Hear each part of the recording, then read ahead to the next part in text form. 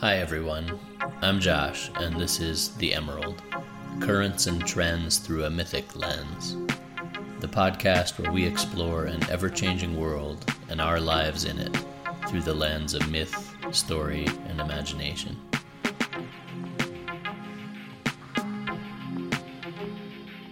The Emerald, all that's happening on this green jewel in space.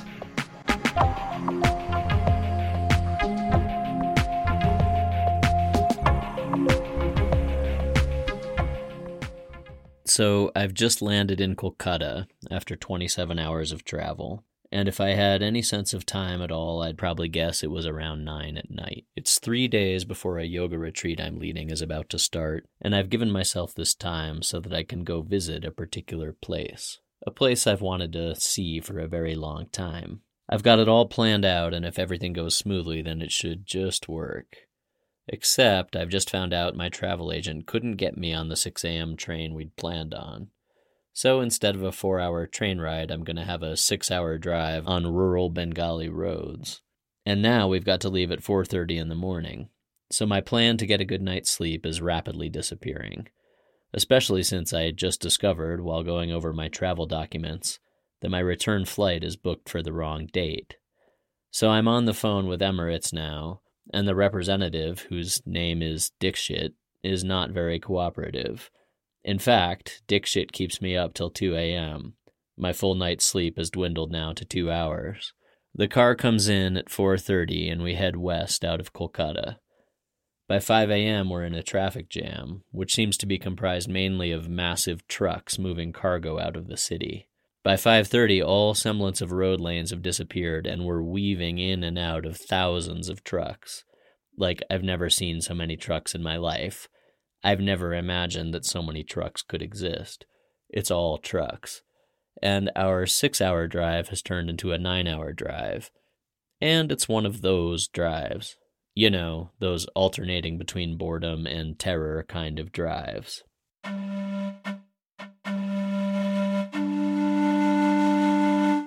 It's the hottest part of the day when we arrive at Tarapith Temple. There's a glare and you can see the heat waves rising up from the concrete steps. And in the temple square there's what can only be described as a whole lot going on. Blaring loudspeakers and buzzing flies and the sound of conch shells trumpeting and the banging of drums. You know, all of it. Beggars in rags tugging at visiting pilgrims and Brahmins shouting at me to pay the inflated price for a special visit to the goddess. I pay my dues, queue up amid crowds that are jostling their way forward for a chance to see her face. There are shouts and exhortations to the Divine Mother as we enter the small, cramped shrine room. And then there she is, with her fierce and eternal and somehow motherly stare, red from the nose down, silvery white from the eyes up, like a lioness who's been freshly feasting on her prey, the goddess, Tara.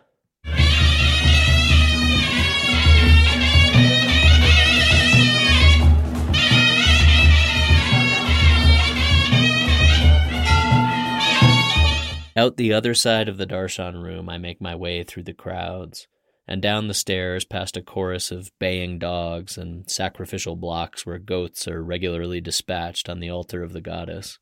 There it is, what I came all this way to see.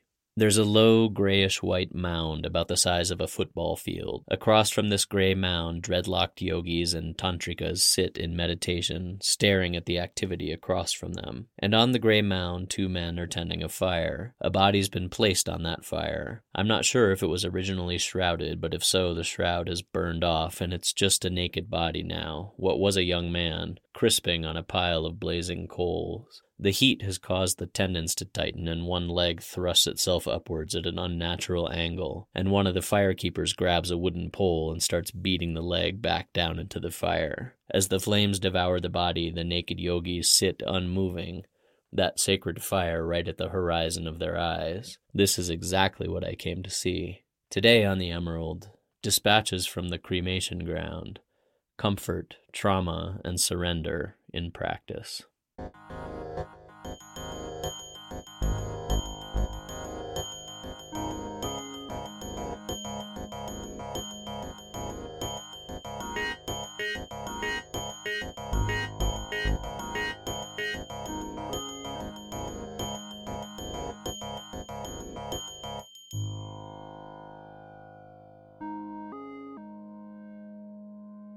It can be funny listening to Westerners tell stories of their travels in India.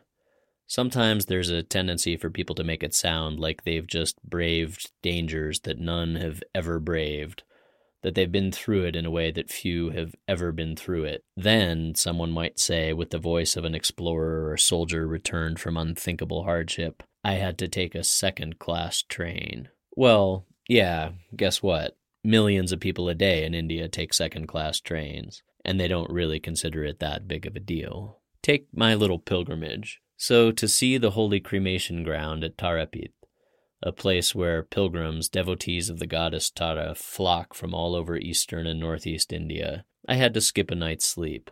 To see the great goddess herself, I had a 9-hour drive in a traffic jam amidst 3,000 trucks. So what? At any given time in India, pilgrims are flocking to goddess temples. You can see them by the roadside in Gujarat bearing red tinseled flags. You can see them in Bengal, in Tamil Nadu, in Himachal, north, west, east, and south. Some walk hundreds of miles barefoot in the searing heat. Some carry heavy burdens. Some pierce their skin and fast as they walk. They put themselves through it, all to get a glimpse of her. The point isn't to get there in comfort or style, and in the case of Tarapith, the end destination is not comfortable at all. It's the opposite of comfortable, in fact. It's a cremation ground. Death staring at you in the face. Now why on earth would anyone want to go there?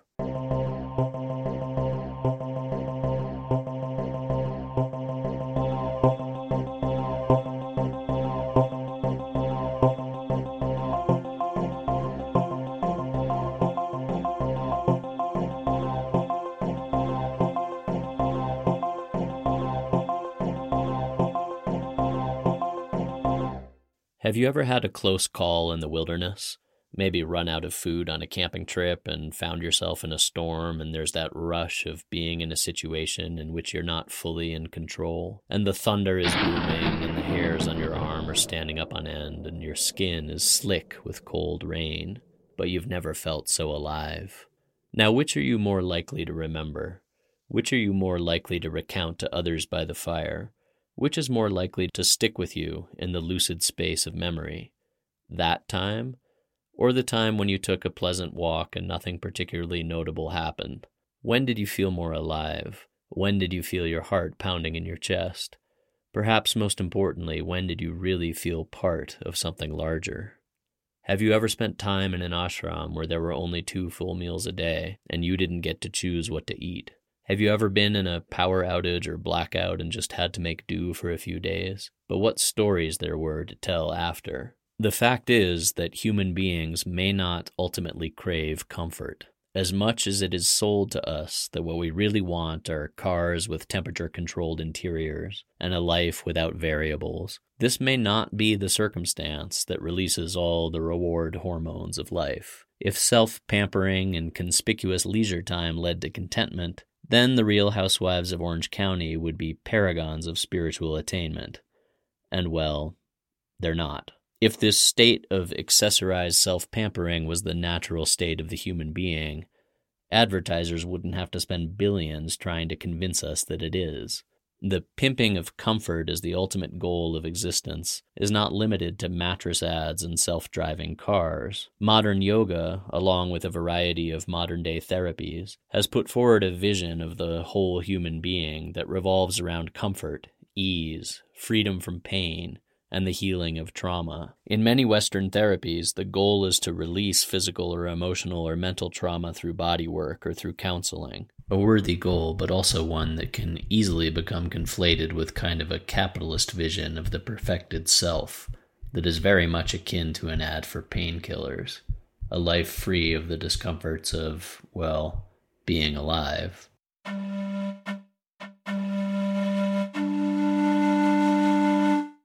Of course, this is also packaged as a natural lifestyle. Nature, which in this case means locally sourced skin lotion, or boutique hotel spas, or Ayurvedic healing sessions, or $15 cold-pressed juices. All of these things, in their proper time and measure, have something to offer. I'm certainly all for a nice comfortable bath or a massage, and I'm all for the processing and releasing of trauma. I'm not suggesting that carrying trauma around is a good thing. It's just interesting that the cultures that are actually closest to nature don't have the same view of trauma or discomfort that we do. In many cultures, what we call discomfort is actively sought out as a portal to the state of spiritual revelation. In fact, almost all traditional rituals that lead to the revelatory state of trance involve deliberate discomfort, ritually induced trauma. Eagle bones piercing the chests of the sun dancer, vision quests involving no food or water for days at a time, prolonged dancing that leads to seizures and nosebleeds. At local goddess festivals in India, you may see someone charge through a fire in a trance, or they may be collared in prickly neem leaves. They may roll around a sacred mountain on their bellies. Prolonged self-deprivation and intentionally administered discomfort. Some yogis and tapasvins in India take this to the extreme, with vows of self-mortification, holding one arm above their heads until it withers, for example. I've met sadhus who have committed to stand on one leg for the rest of their lives. And yes, there's the old cliché about the bed of nails. I met a Tata devotee in Orissa who during the holy festival sits for a week on such a bed. And these are razor-sharp nails.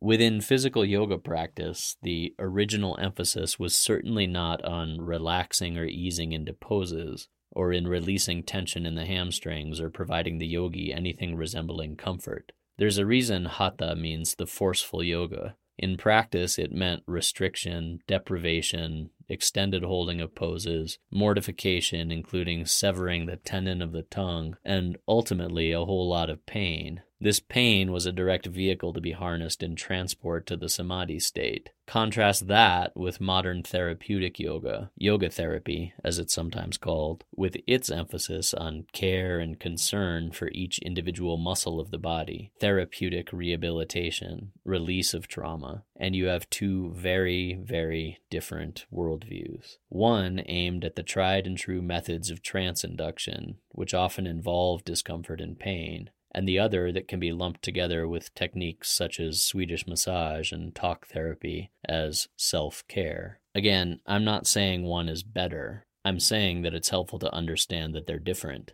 and it raises questions about yoga and who and what the yogi really is.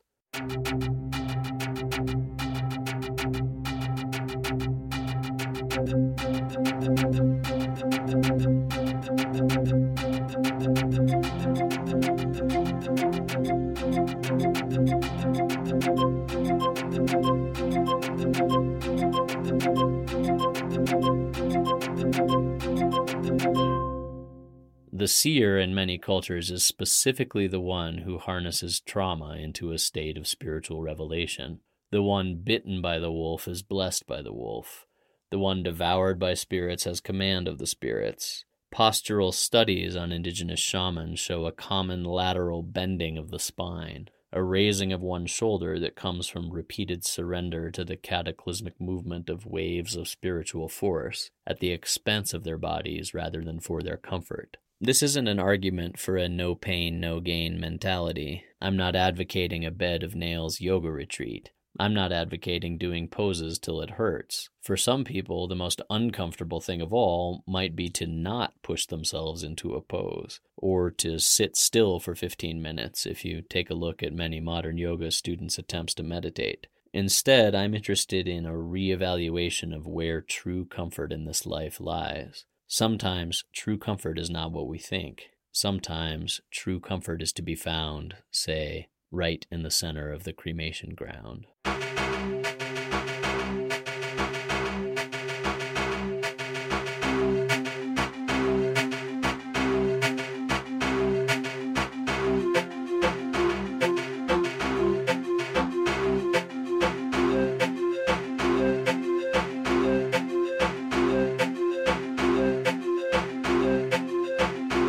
For many, the ultimate discomfort is the knowledge that death is inevitably coming. And that means coming for all of us. As a friend of mine is fond of saying, last time I checked, the death rate is 100%. Or in the words of Jim Morrison, no one here gets out alive. You can see it everywhere, the fear of death.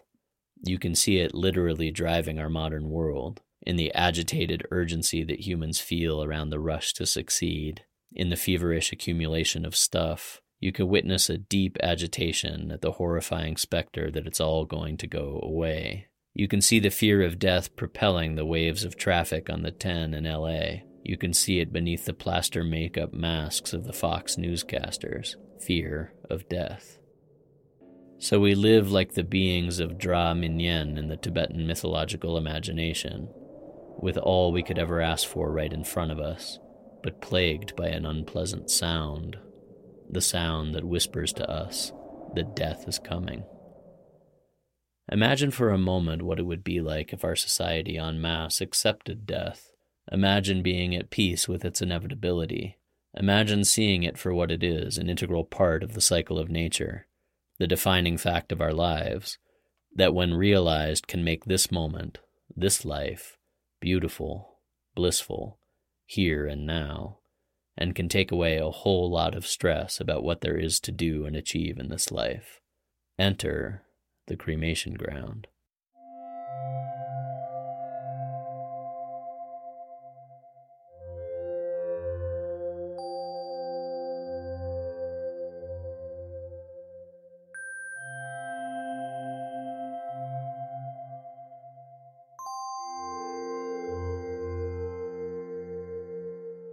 The cremation ground holds a special place in the ritual and meditative consciousness of the Indian subcontinent.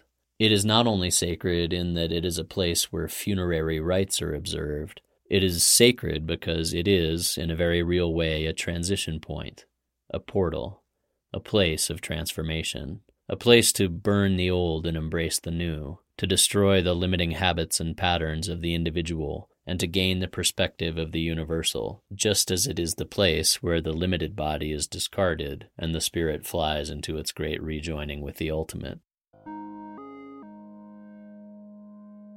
This sense of letting go of the old and being born anew, unhindered by the bonds of our old life, is of course exactly what the advertisers tell us we are going to get with that spa vacation or that makeover. Little did we know that perhaps a truer way to get there is with a visit to the cremation ground. This is why yogis flock there, to experience what has been called in many Indian traditions non-duality.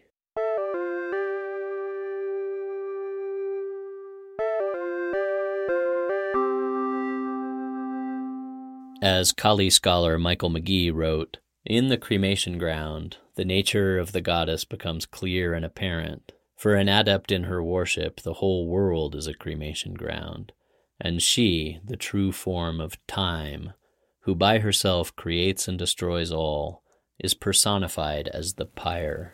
There, after life, all mortals and their wishes, dreams, and reflections come to their fruition, a pile of worthless ashes. Yet, as with most other tantric symbolism, the meaning of this cremation pyre operates on multiple levels. The pyre is also the womb of the goddess, or inwardly, the pyre is the great fire at the end of time, situated within the center of the spine, generating great bliss, but at the same time also burning up all internal illusions during the bliss of realization. Certainly, it is a dangerous practice to look on the face of death without any fear.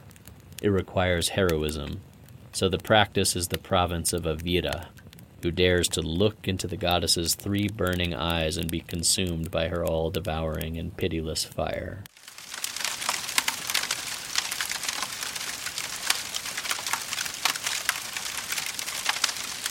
Or, as the Devi Rahasya says, O thou flaming, gaping mouth, fire of dissolution at the end of time, marvelous one in whom life and death and breath dissolve, O cremation fire, be favorable to me.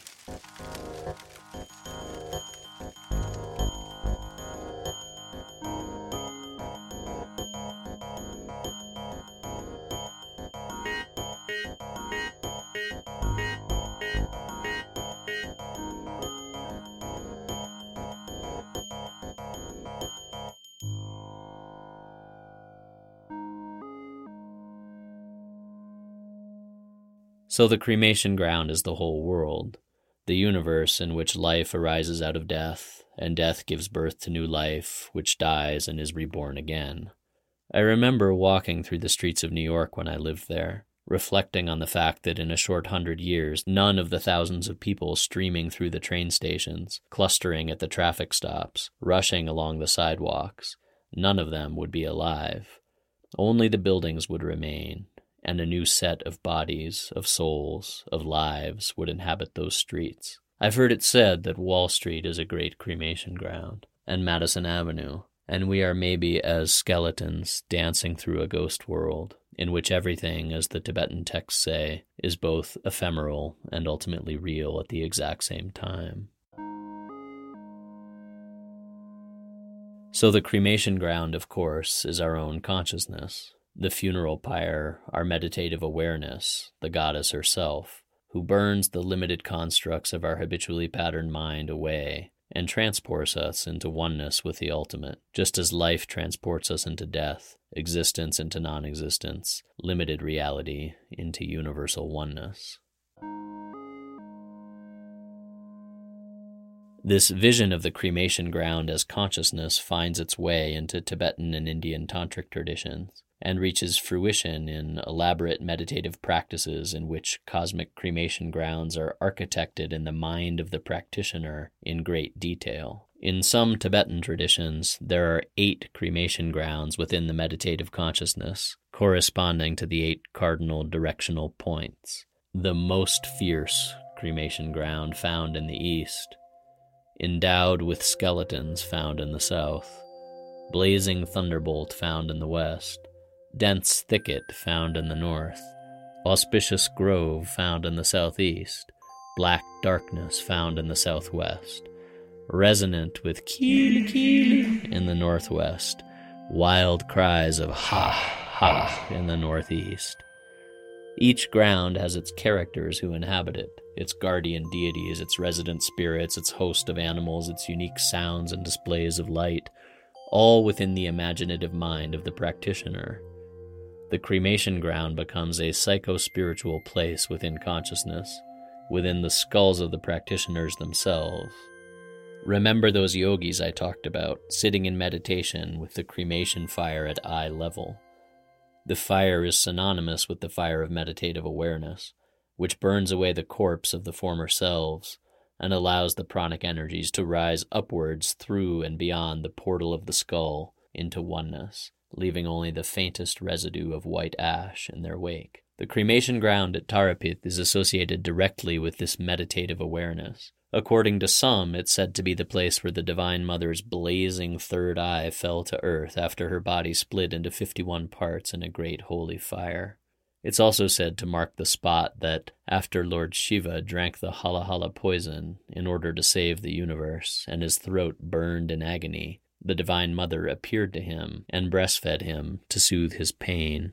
And so, at Tarapith, there is the classic image of fearsome goddess Tara, wreathed in heads, dripping with blood, holding Shiva in her arms in the cremation ground and tenderly feeding him from her breast, comforting him with soothing breast milk there in that place of ash and fire. This is an image that challenges Western notions of divinity. If she is divine, why would she be shown wreathed in heads? If she is so fierce, how can she also be so gentle? If the cremation ground is a place of death, why is it too sacred? This, of course, is exactly how Mother Nature is, fierce and nurturing at the same time, death and also life in one cosmic cycle, at once a source of awe and even terror, and also, ultimately, our deepest shelter, our comfort, there in the cremation ground, there amidst the turning wheel of life and death.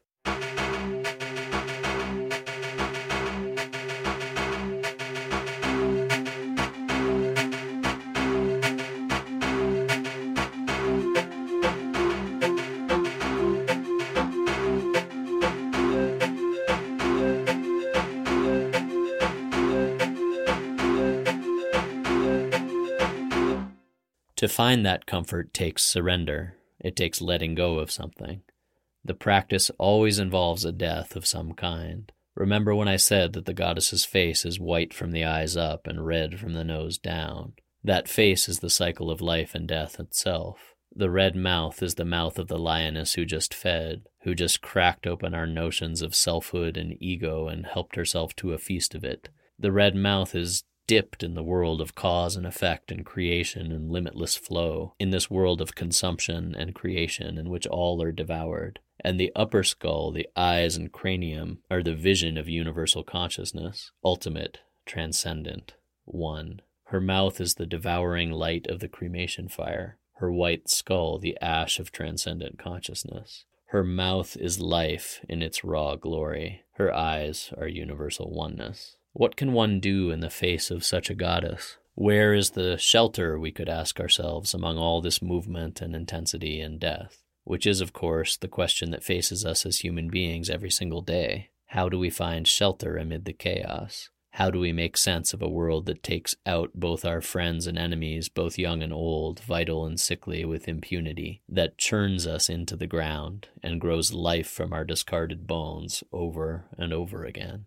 We surrender to its great cycles. So the poet Ram Prasad says, "Because you love the burning ground, I have made a burning ground of my own heart, so that you, dark goddess, can dance there forever." Tada's name means the transporter, the one who shuttles the devotee safely across the barriers of self-generated patterning and ego, across the life and death barrier, across what the Bhaktins call the torrent of the mundane mind.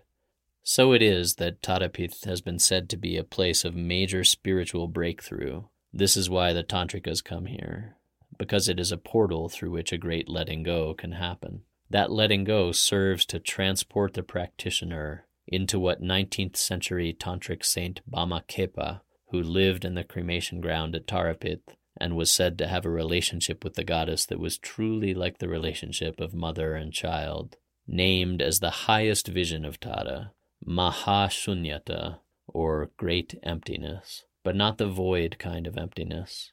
Rather, a shunyata, as he described it, so full and brimming with light and sound that it is as if it has all sound and light and potentiality within it always. She wakes up the stupid, he said, gives shelter to those who turn their hearts her way. And there is the shelter, there is the comfort, the direct revelation that within and beyond this wheel of life and death, within and beyond the chaotic whirlings of the red-clad world, is her, the ocean of universal consciousness, empty, white, vitalizing, energizing, as richly encoded with pattern, knowledge, bliss, warmth, comfort, and energetic transmission as the milk that flows from her breast.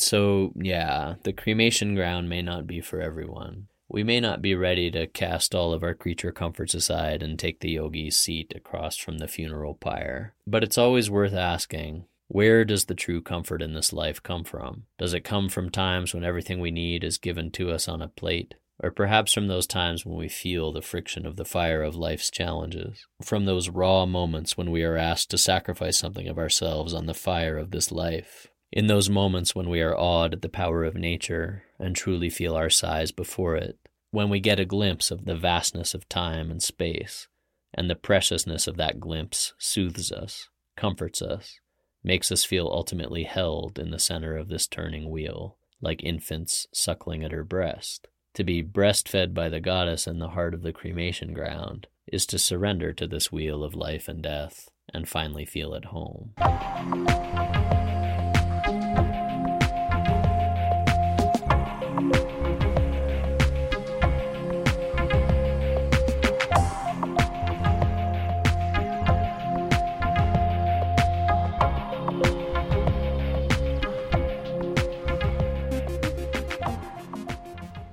This episode could probably use some disclaimers like, I do not recommend or condone casting all your possessions aside and wandering in rags among the ash and baying hounds of the cremation ground.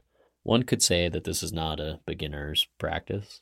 Maybe start with a nice yoga retreat in Costa Rica or a visit to a Ganesh temple or something. Ganesh likes sweets and flowers. He's very approachable. This episode has references to several books and articles and TV shows. The Magic of Kali by Mike McGee, the Devi Rahasya, the poems of Ram Prasad Sen, Offering Flowers, Feeding Skulls by June McDaniel, and, of course, The Real Housewives of the Cremation Ground that is Orange County. If you liked what you heard today, please consider becoming a patron. You can find out more at patreon.com/The Emerald Podcast. That's Patreon, patreon.com/The Emerald Podcast. There are patronage levels starting for as low as $6 per month, and patrons get a variety of benefits that are listed on the site. I hope you enjoyed today's episode, and until next time, may we live lives that are driven forth by imagination, vision, and wonder.